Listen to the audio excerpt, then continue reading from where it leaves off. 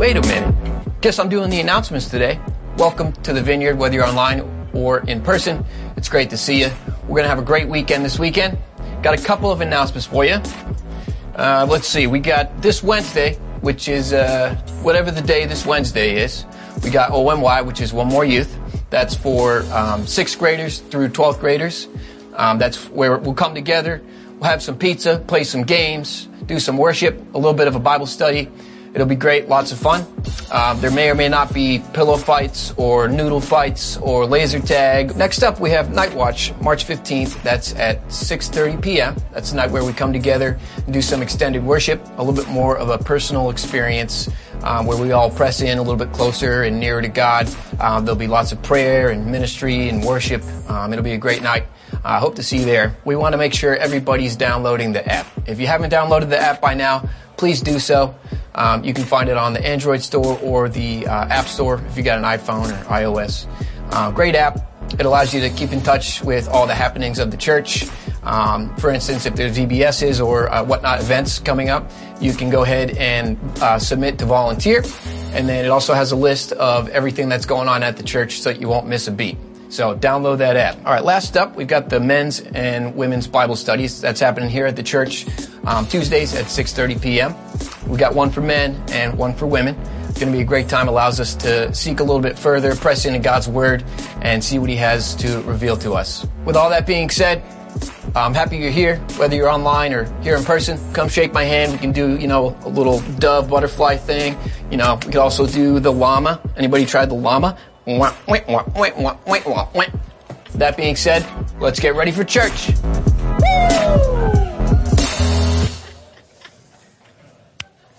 Hey everybody online, welcome. Glad to have you with us. We're getting ready to hop into worship. We've had a great time this morning and looking forward to spending this time with you. Then we're continuing on in our series, The Questions Jesus Asked. And today we're looking at the question where Jesus says, what is the kingdom of God like? So get your Bibles, get comfortable, because here we go. Woo! Good morning, you guys. You sound very awake. Cool. Nice job. That's funny when that's a compliment. You sound awake today. Yay, you adulted. Good for you. You woke up. I always did want it. those adult stickers, yeah.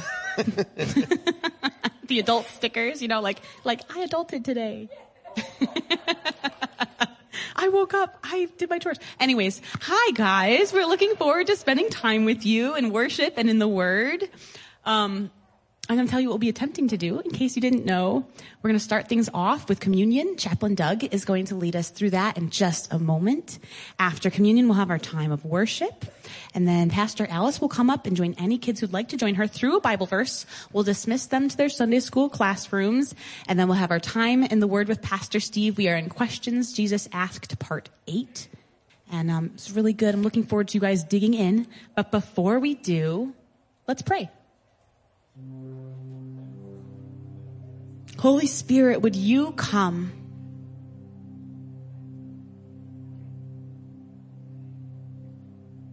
Papa, we are so thankful to come together this morning with our brothers and sisters to celebrate and worship you. We thank you for how you've been stirring up our lives this week. We thank you for blowing new wind into us. Papa, we continue to ask for more. Help us to continue loving you well. Continue shaping our hearts to look like your heart so we can love others the way you do, God. And we can get one more lost kid back to you. We thank you for what you're going to do in us and through us today and this week. We love you. We join with all the churches around the world where your gospel is preached with this collect. Lord Jesus Christ, who for our sake fasted 40 days and 40 nights, give us grace to discipline ourselves that we may always obey your will in living by doing the next right thing to the honor and glory of your name. Amen. Chaplain Doug. On the night he was betrayed, Jesus took bread and he broke it, saying, "This is my body, take and eat in remembrance of me." In the same manner he took the cup. It was the last night of the Passover celebration. The cups of plagues and sanctification had already been poured and celebrated. Jesus takes the third cup, which is the cup of redemption. He said, "This is my blood poured out for you. Drink this in remembrance of me." Gathered with his friends that evening, Jesus gives us a lasting ordinance or remembrance, which we call communion, or the Lord's table, or the Lord's supper. He said, "From now on, when you get together and partake of this meal, I want you to remember me." And as his friends gathered here today, we too can partake of this meal, the bread and the cup, the body and the blood of the Lord. And we want to remember and give thanks. We want to remember all that Jesus has said and done and promised to do. We want to remember his willingness to go to the cross on our behalf. We want to remember how he defeated death and rose again, and we want to remember with awe and thanksgiving that he's coming back for us soon. So here on the table are the elements of communion, the bread, the cup, the body and the blood of the Lord. The table is open to all who believe. So as we worship this morning and you feel led by the Spirit, please come, partake, remember, and give thanks. Amen? Amen. Thank you, Chaplain Doug. We're going to enter now into our time of worship together. And I'd just like to encourage us all to sing out and lift our voices and participate as we elevate Jesus in our midst here today. We'll see the words on the screen, so sing along. You're welcome to sit, stand if you're able. Then sings my soul, how great thou art.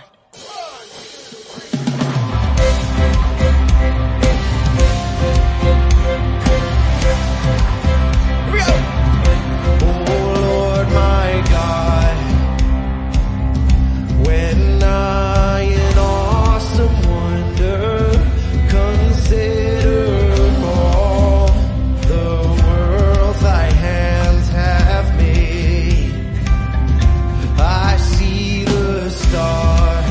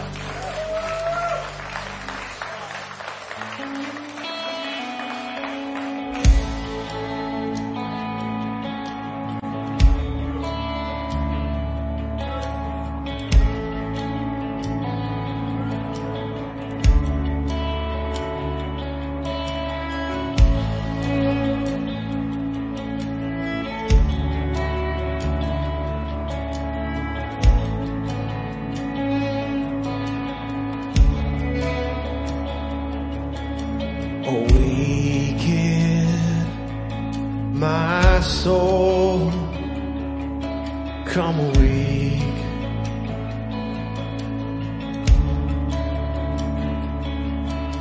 To hunger, to see, to thirst,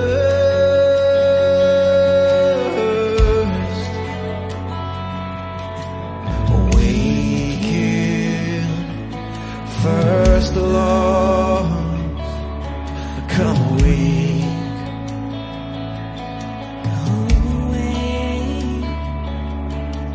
and do as you did at first.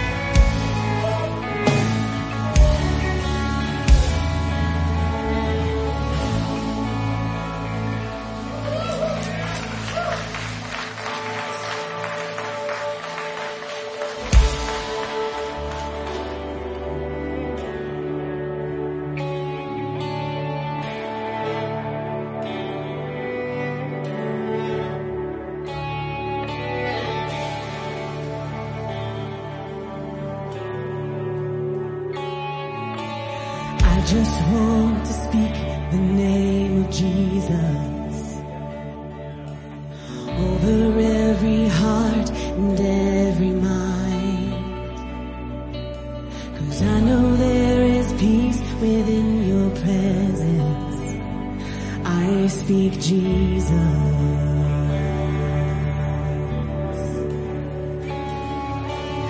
I just want to speak the name of Jesus till every dark addiction starts to break, declaring there is hope and there is freedom. I speak Jesus. Your name is power. Your name is healing. Your name is life. So break every stronghold, shine through the shadows, burn like a fire.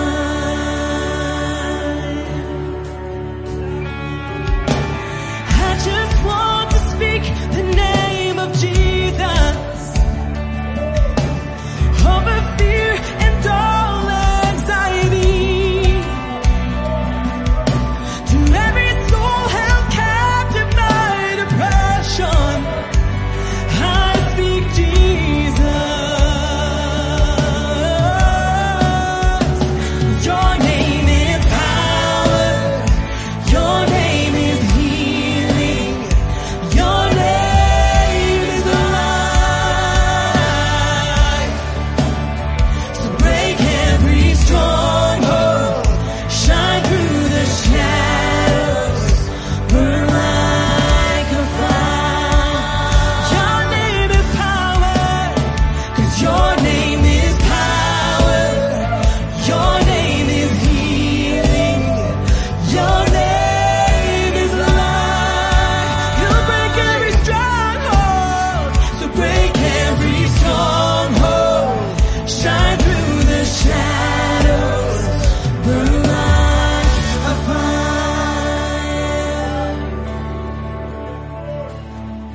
Shout Jesus from the mountains, and Jesus in the streets, Jesus in the darkness over every enemy, and Jesus for my family. I speak the holy name, Jesus. Oh, shout Jesus from the mountains, and Jesus in the streets, Jesus in the darkness over every enemy, and Jesus for my family.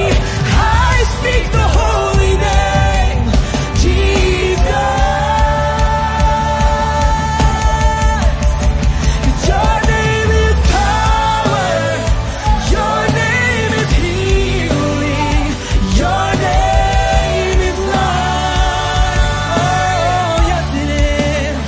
So break every stronghold, shine through the shadows, and burn like a fire.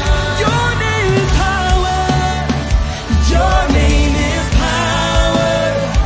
Your name is healing. Your name is life. You break every stronghold. You break every stronghold. Shine through the shadows. Burn like a fire.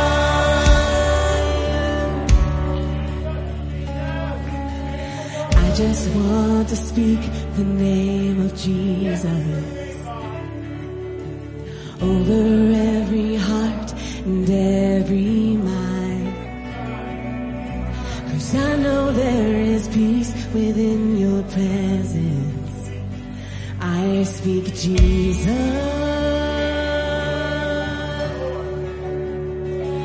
I speak Jesus. Your name is power. The only name that ever saved. Oh Jesus.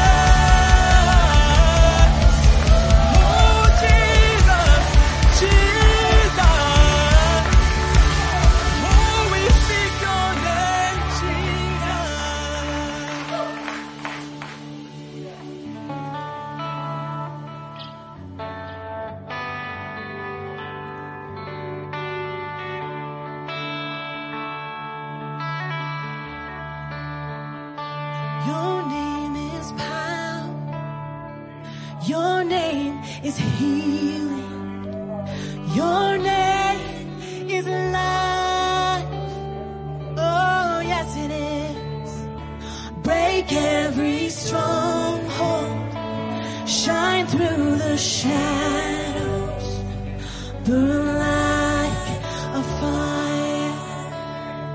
Your name is power. Your name is power. Your name is healing. Your name is love. Oh, yes it is. So break every stronghold. Shine through the shadow. Burn like a fire.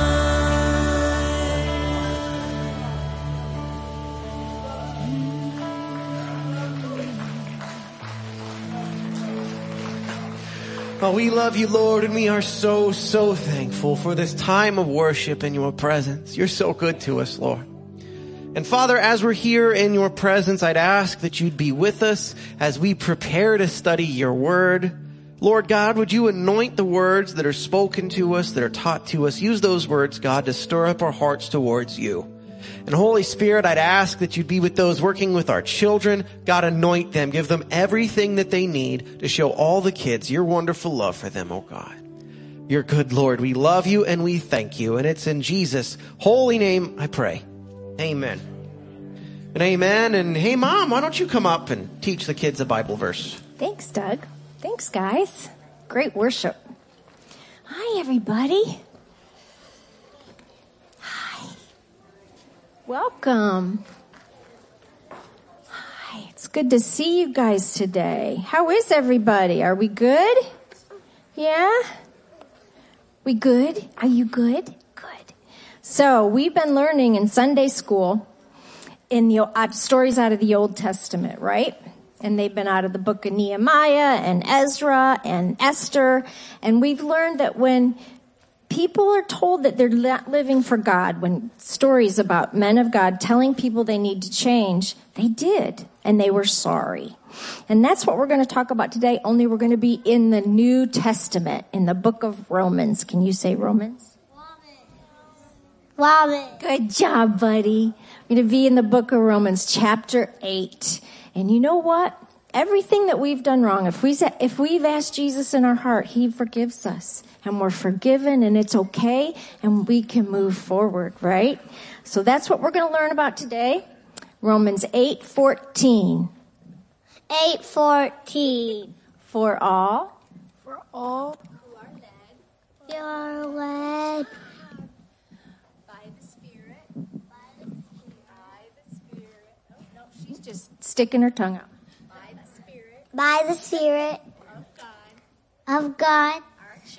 Our children of God. Good job, you guys. Yay, give yourself a hand. Excellent. Miss Cameron's handing out stickers because God is a rewarder of those who diligently seek him. While she does that, I'm going to pray for you guys, okay? So let's bow our heads and close our eyes like Pastor Georgina taught us. Papa, we thank you for this day and for the children that you've gathered here, Lord. I pray that you bless them, that you bless each family represented here and online if they're watching, Lord. Let this be a really good week. In Jesus' name, everybody said, Amen. Good job, y'all. Okay, do you know how to make your way to your Sunday school classes? Yes? Have fun, everybody. Listen to your teachers. Learn well.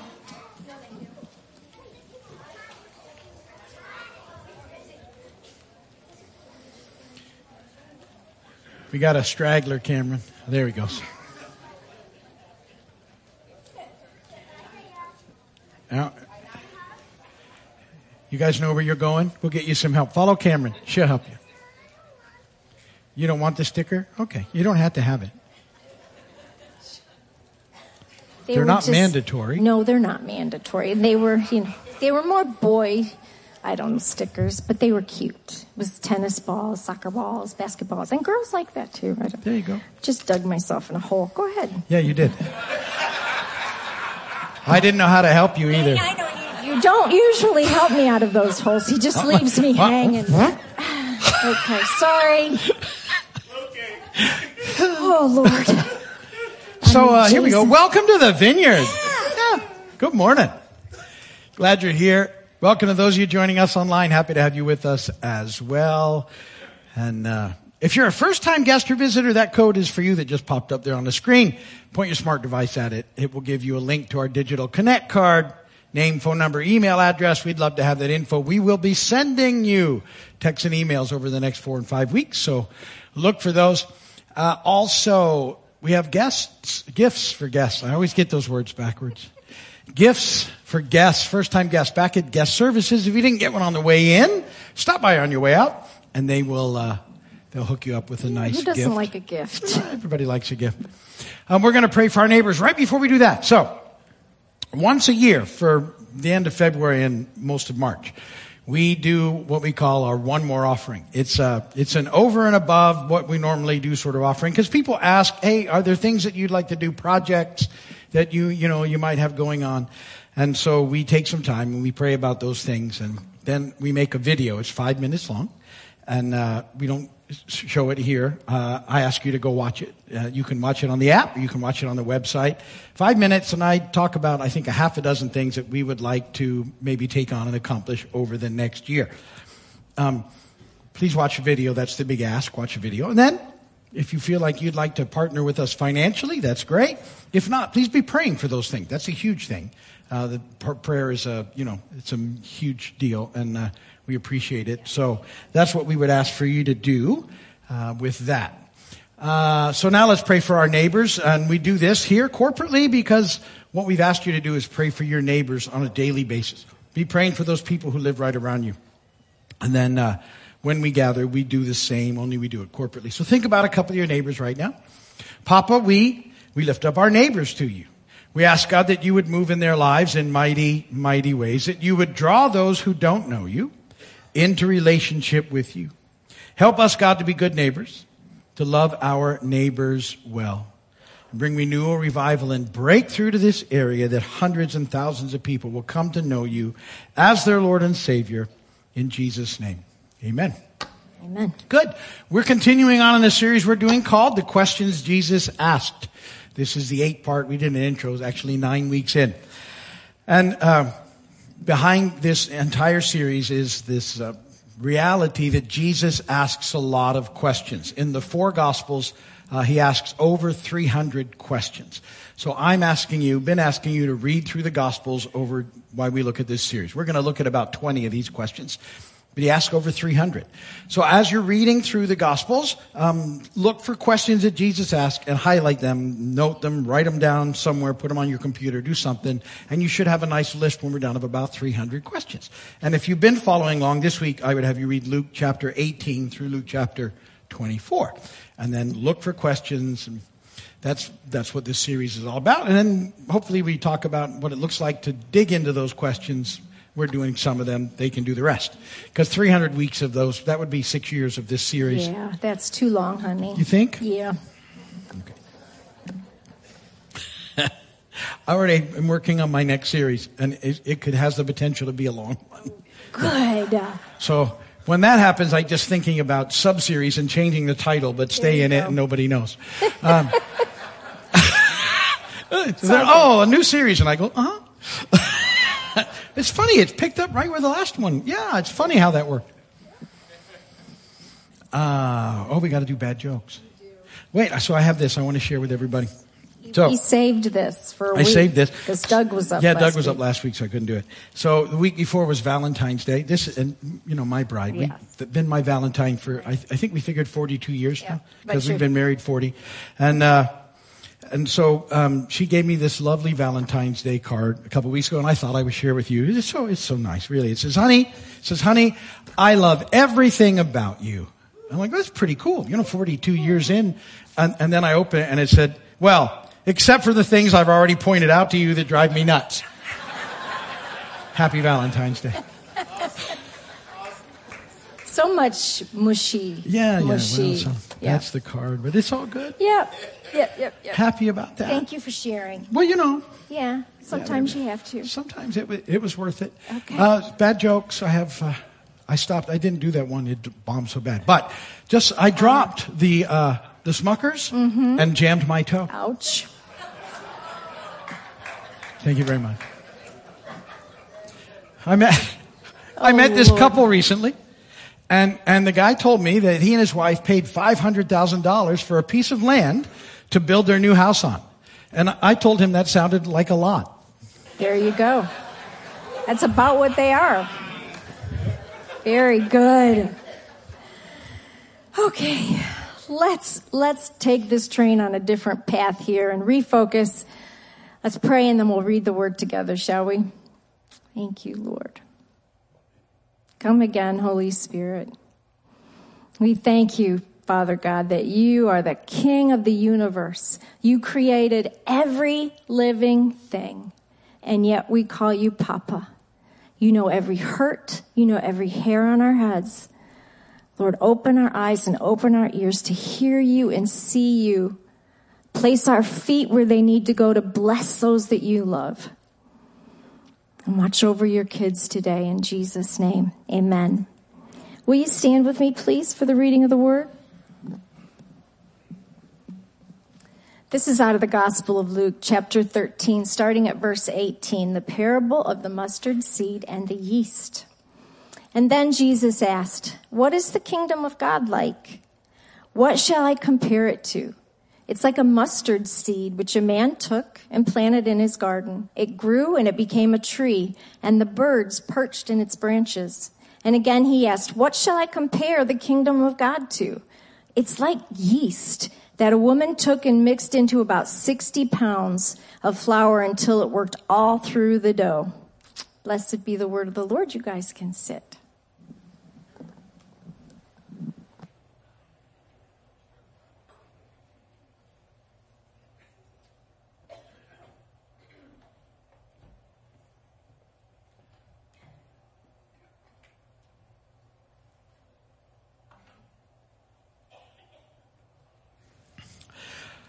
Okay, so our passage today with a question in it, what is the kingdom of God like, is a parable. He's leading into a couple of quick parables. We'll talk more about parables in a moment. But the idea of the kingdom of God is really significant in the scripture as you're reading. And as I've been encouraging you to read the Gospels, you will keep coming across this phrase, the kingdom of God. Particularly in Mark, Luke, and John, the kingdom of God. In Matthew, a lot of times you'll see either kingdom or kingdom of heaven, but they're interchangeable. And it's happening. Jesus is talking about this subject a lot, perhaps more than any other subject. It's kind of central to his ministry. And so he's either proclaiming the kingdom or demonstrating the kingdom or offering the kingdom to folks or teaching about the kingdom. Everybody that he comes in contact with, that's what he does. And here's some verses like that. Mark 1, 14 and 15. After John was put in prison, Jesus went into Galilee, proclaiming the good news of God. The time has come, he said. The kingdom of God has come near. Repent and believe the good news. So right off in the book of Mark, this is what you're introduced with. It's what Jesus is talking about, the kingdom. Here it is in Matthew 4. Jesus went throughout Galilee, teaching in their synagogues, proclaiming the good news of the kingdom and healing every disease and sickness among the people. So he's preaching about the kingdom. He's demonstrating the kingdom by healing the folks that are there. In the prayer that Jesus teaches us, the Lord's Prayer, he reveals his heart about the kingdom. Let your kingdom come, he says, and let your will be done on earth as it is in heaven. Matthew 6:33, one of our favorite verses here. Seek first his kingdom and his righteousness, and all these things will be given to you as well. And then here again, when Jesus is talking to his disciples and saying, listen, this is the ministry that you're going to take on, all of us. This is what it looks like, Luke 10, 8 through 9. When you enter a town and are welcomed, eat what is offered to you, heal the sick who are there, and tell them the kingdom of God has come near to you. Kingdom, kingdom, kingdom. I didn't do this at 8, this verse, and I don't know if I should. I did it last night, but every time I read this particular passage, it says, when you enter a town and are welcomed, eat what is offered to you. And every time I read it, I think about years and years ago, I was on a mission trip in Costa Rica. And we were way out somewhere, and the pastor that at the church we were ministering at graciously invited us to his home for dinner. And this verse is in my brain, right? And so for dinner, one of the offerings for dinner is monkey brain. Yeah. Fortunately, there was gravy.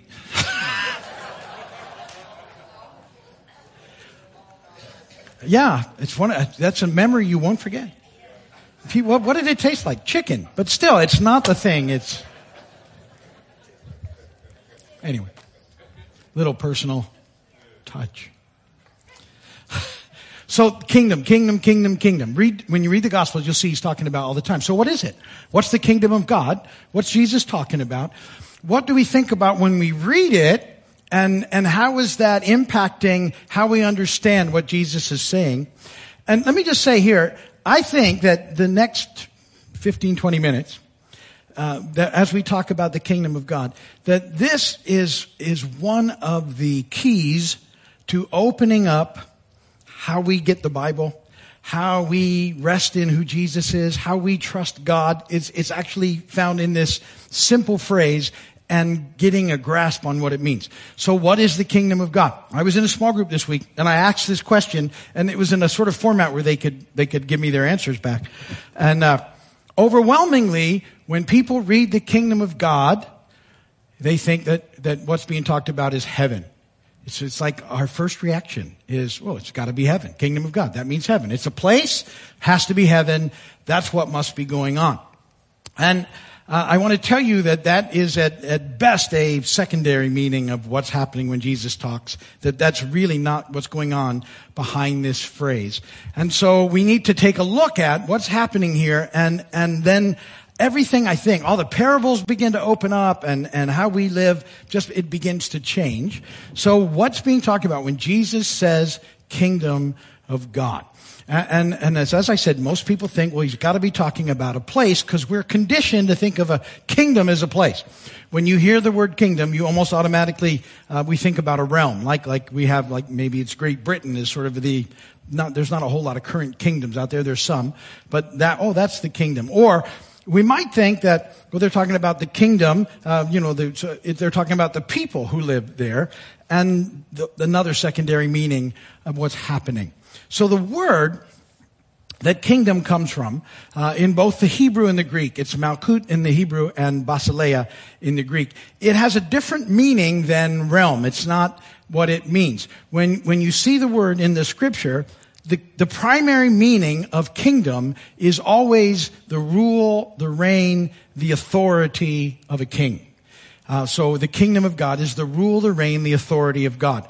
Always. That's its primary meaning. There could be, depending on the text, some secondary meanings. But that's what you need to think about when you're looking at kingdom of God. That's what Jesus is talking about. That's what he's offering to people. That's what he's demonstrating in what he does. That's what he tells us we're to go and do. We're to be those people who go and proclaim the rule, the reign, the authority of God. That's what's happening in all of those verses. And so we have to sort of step away from the idea that hits us almost every time. Kingdom of God, I read that, I think place, I think heaven. Not going on. When I see it, I have to think rule, reign, authority of God. There's a parable in Luke 19 that demonstrates it really well. And Jesus teaches this. And he says, while they were listening to this, he went on to tell them a parable, because he was near Jerusalem, and the people thought that the kingdom of God was going to appear at once. So, old way of looking at that, you think heaven's going to appear at once. He said, a man of noble birth went to a distant country to have himself appointed king, and then to return. Now this goes on, and you can read it all in context. You probably should. But the meaning of that parable is that this noble man who it's talking about, he already has a place. He has a realm. He's got land. He has his place. What he doesn't have is authority. So he has to go to get authority, and then he can come back and he can rule over the realm. And so it's a picture of kingdom, meaning rule, reign, authority. Once you get that in here, and it displaces that, we're talking about heaven, the verses all change. This is what's fascinating. to me. So Mark 10:14 and 15. When Jesus saw this, he was indignant. He said to them, let the little children come to me and do not hinder them, for the kingdom of God belongs to such as these. Truly I tell you, anyone who will not receive the kingdom of God like a little child will never enter it. So what's being received? God's rule and reign. It's not a verse about heaven. It's about God's rule and reign. You have to receive the rule and reign of God like children in order to enter into God's rule, reign, and authority. That's what's happening there. Look at Matthew 6:33 now.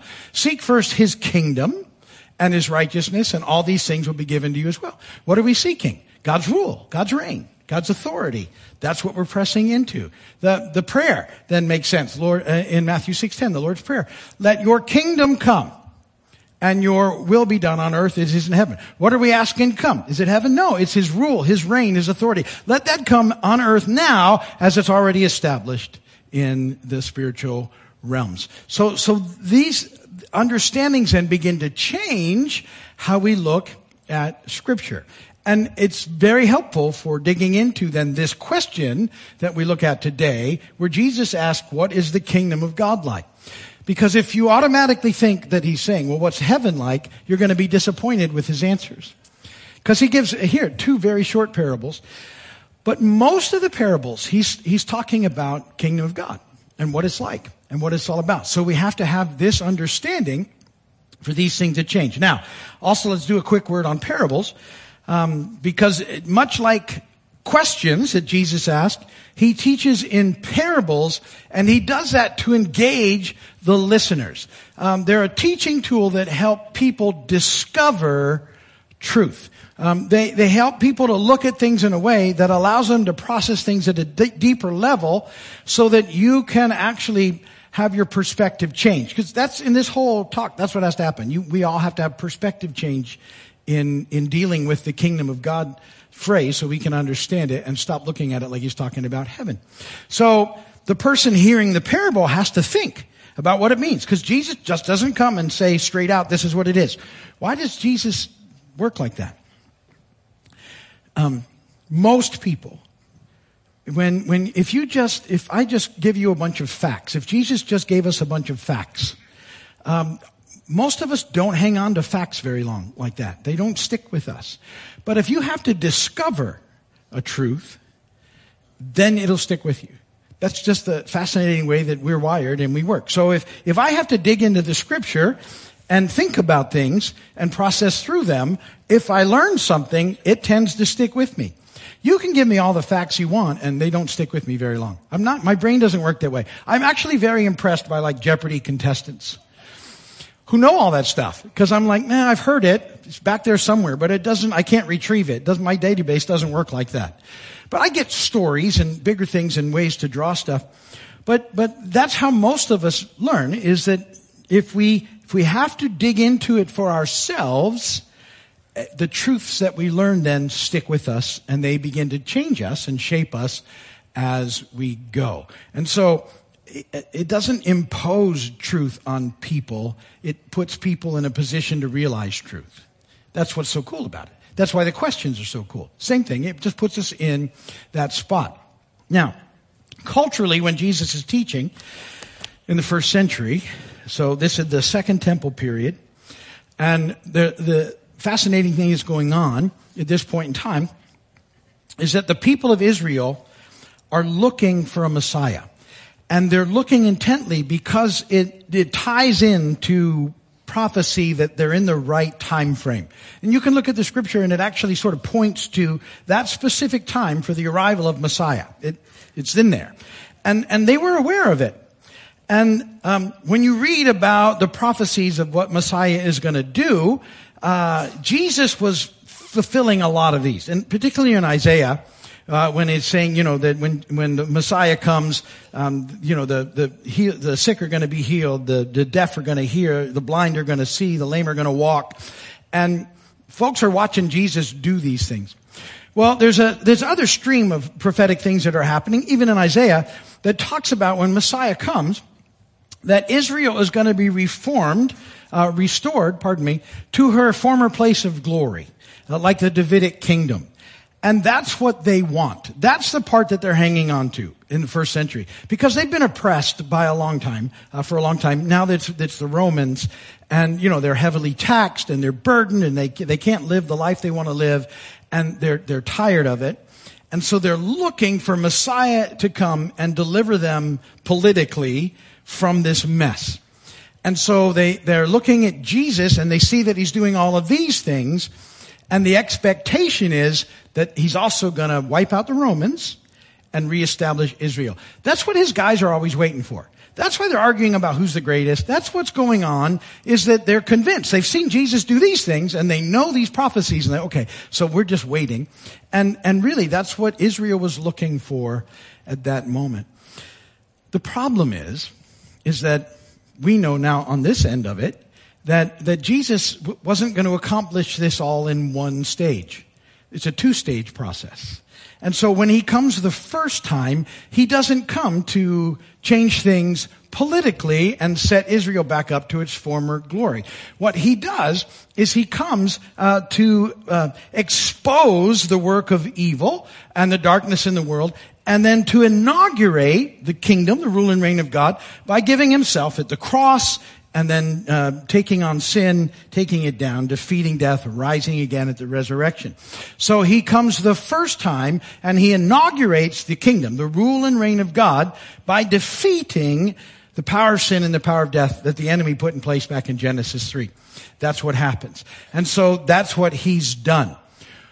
He's going to come back, and we know that, and we're waiting for that. When he returns, when Jesus comes back, he will consummate the kingdom of God. So he inaugurated it a couple thousand years ago, and he will consummate it when he returns, which, could be at any time. We hope that it is, but, he's mercy, grace is whatever's going on. We're waiting.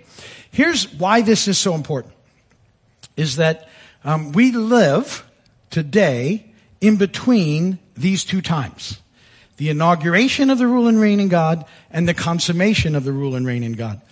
And culturally, we don't like living in tension. We tend to want it this way or this way. And that's very much part of our mindset. It's this way or this way. We don't want this. It's this or this. Well, you can't find life as a believer unless you embrace this tension. And this is where all the life is. This is where all the good stuff is. This is where all the faith is found. This is where the mystery is. This is where everything happens, is understanding this dynamic of the rule and reign in God and the tension that we live in. So now think about those things, and we'll talk about it more. And now the parables come.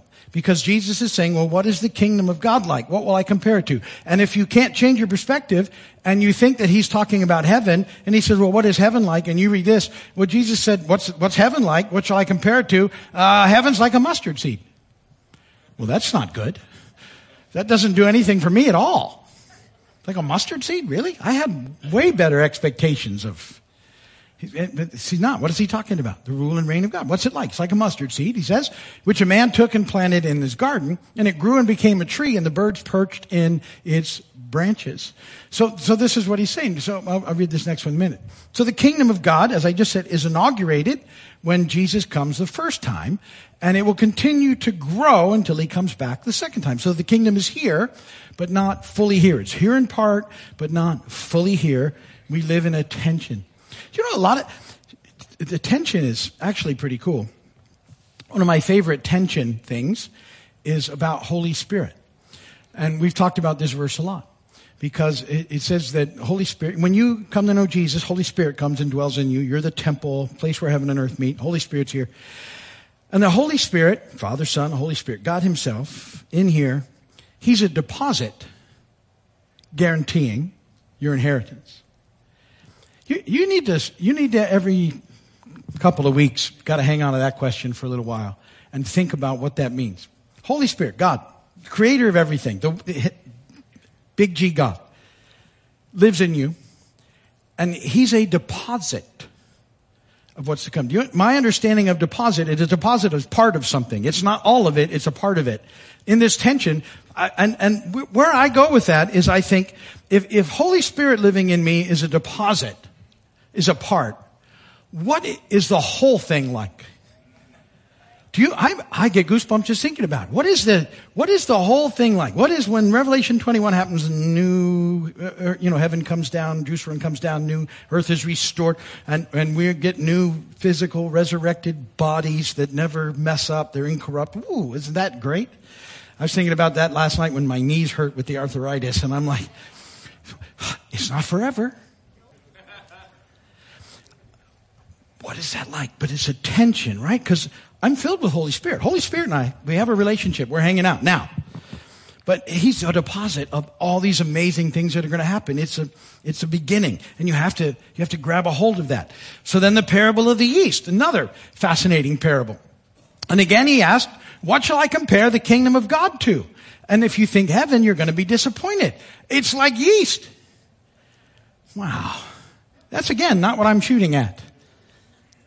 But when you get rule, reign, authority, you get, it's like yeast that a woman took and mixed into about 60 pounds of flour. That's a lot of flour. Make sure you read that. 60, can you imagine stirring something into 60? The pot had to be pretty amazing, right?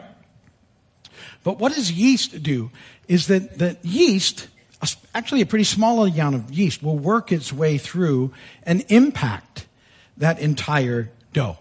That's what happens. And that's what he's talking about, the rule and reign of God, is that this parable is about the transforming power of the kingdom to change people. Look, and you should get that right away. If you've been walking with Jesus for any length of time, you get how you're changed. He changes us. It doesn't happen, all of it doesn't happen right away, but change happens and continues to happen. Why? Well, that's the transforming power of God at work, and he's changing us over time until he returns. And not only does the kingdom have the power to change us, as it changes us, it changes the world around us. Because he uses you to impact people around you, and he does it. Primarily, I think he does it by over time. You actually learn how to love pretty decently. You should. And that's what really gets people, is that they can tell that there's something going on, and this is a hard world, and that's a fascinating thing, that someone who's a little bit at peace and can start to love well. And so these parables then that he's teaching us are all about this understanding. The kingdom is here, because Jesus inaugurated it when he came. It's not fully here, but it will be when he comes back. And so you hang out in this tension. But to me, it's like, this is where faith is. This is because, so I read the promises, and now some of them are when he comes back promises. But I can say, God, because you're going to do this then, and you're going to make everything right then, by faith, God, would you break through and do it now? Because the kingdom does break through now sometimes, because Jesus has already come. He's inaugurated it. And so that's faith. And I can have tremendous faith for that, because I pray and I love it. So as I pray and I see God do things and I'm like, whoo, you ever done that? Yes. And then I pray sometimes and nothing happens at all. You ever had that happen? That's harder to go, woo! And we're not sure how to handle it. So we try and blame us, me, them, something. And instead of, the reality is the kingdom is here, but it's not fully here. But he tells me to pray, so I'm going to pray. And sometimes I get a woo, and sometimes I don't quite understand. But if I don't have a tension to live in, what happens to a lot of people when they pray and nothing happens? Well, it doesn't work. Yes, it does. Keep praying. The result isn't on you, it's on him. And you're asking it in faith, God, would you come and do it now? And you yes! But he's faithful and he's good. And this is where the mystery comes from, and you learn to trust because it's on him. And it's not about you mustering up enough of anything other than faith and trust in him that he's good and that he's got it. And you keep going back, and you keep pressing in, and you keep growing closer, and you keep learning to love, and you keep letting that spread out to the people around you. See, this is the change that's happening in us. Can you trust him? Absolutely. Put your faith in him? Absolutely. He's good.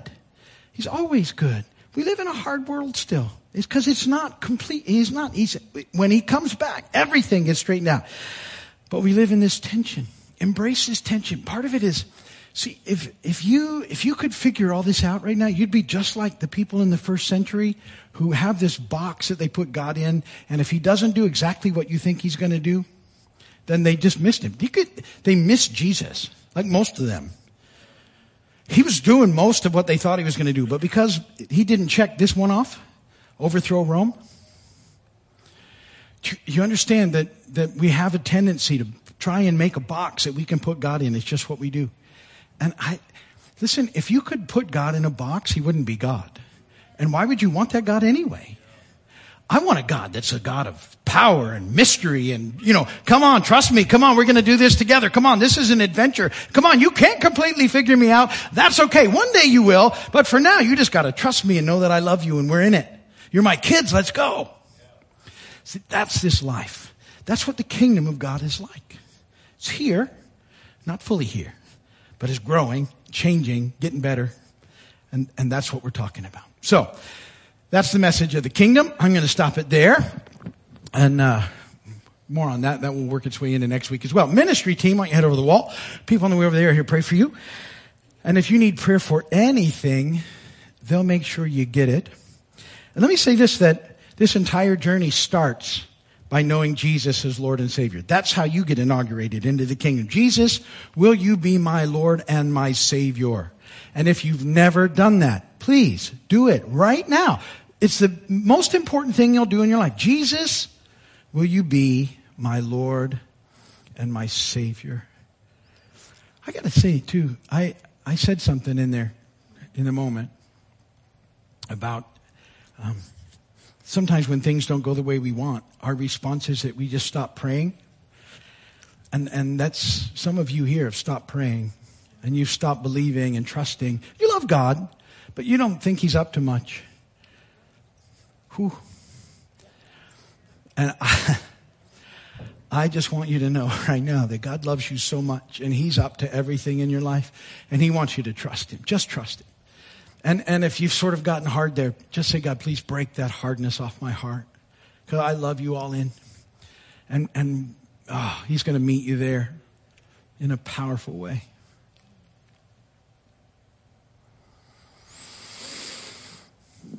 Good stuff.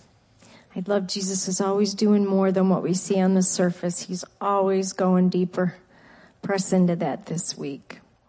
I think that there's some of you that have had a lot of anxiety. The Lord was showing me wicked anxiety, like panic attack. And the Lord wants to give you peace that doesn't make any sense. He just wants to pour that out on you in Jesus' name, whether you're watching online or you're here in the room. Let the peace of God come on you in a way that you have never experienced before. And our team would love to pray for you with that. Amen. Good job. Thanks again, church, for your generosity. You guys are amazing. We love partnering with you. We had the food truck out a bunch this last week. And how cool is it to be able to go and bless people with, and it does, listen, they're impacted. It's amazing how a free coffee or a free ice cream or a free snow cone with no strings, no nothing, just messes people's minds up enough that they're like, why do you do that? No, they just tell me, oh, Jesus loves you. It's just a simple, practical thing. I love that. That's bringing amazing change all around. So thank you for helping us do that and everything else. Ministry team is over there. Let's sing doxology and we'll dismiss. Praise God from whom all blessings flow.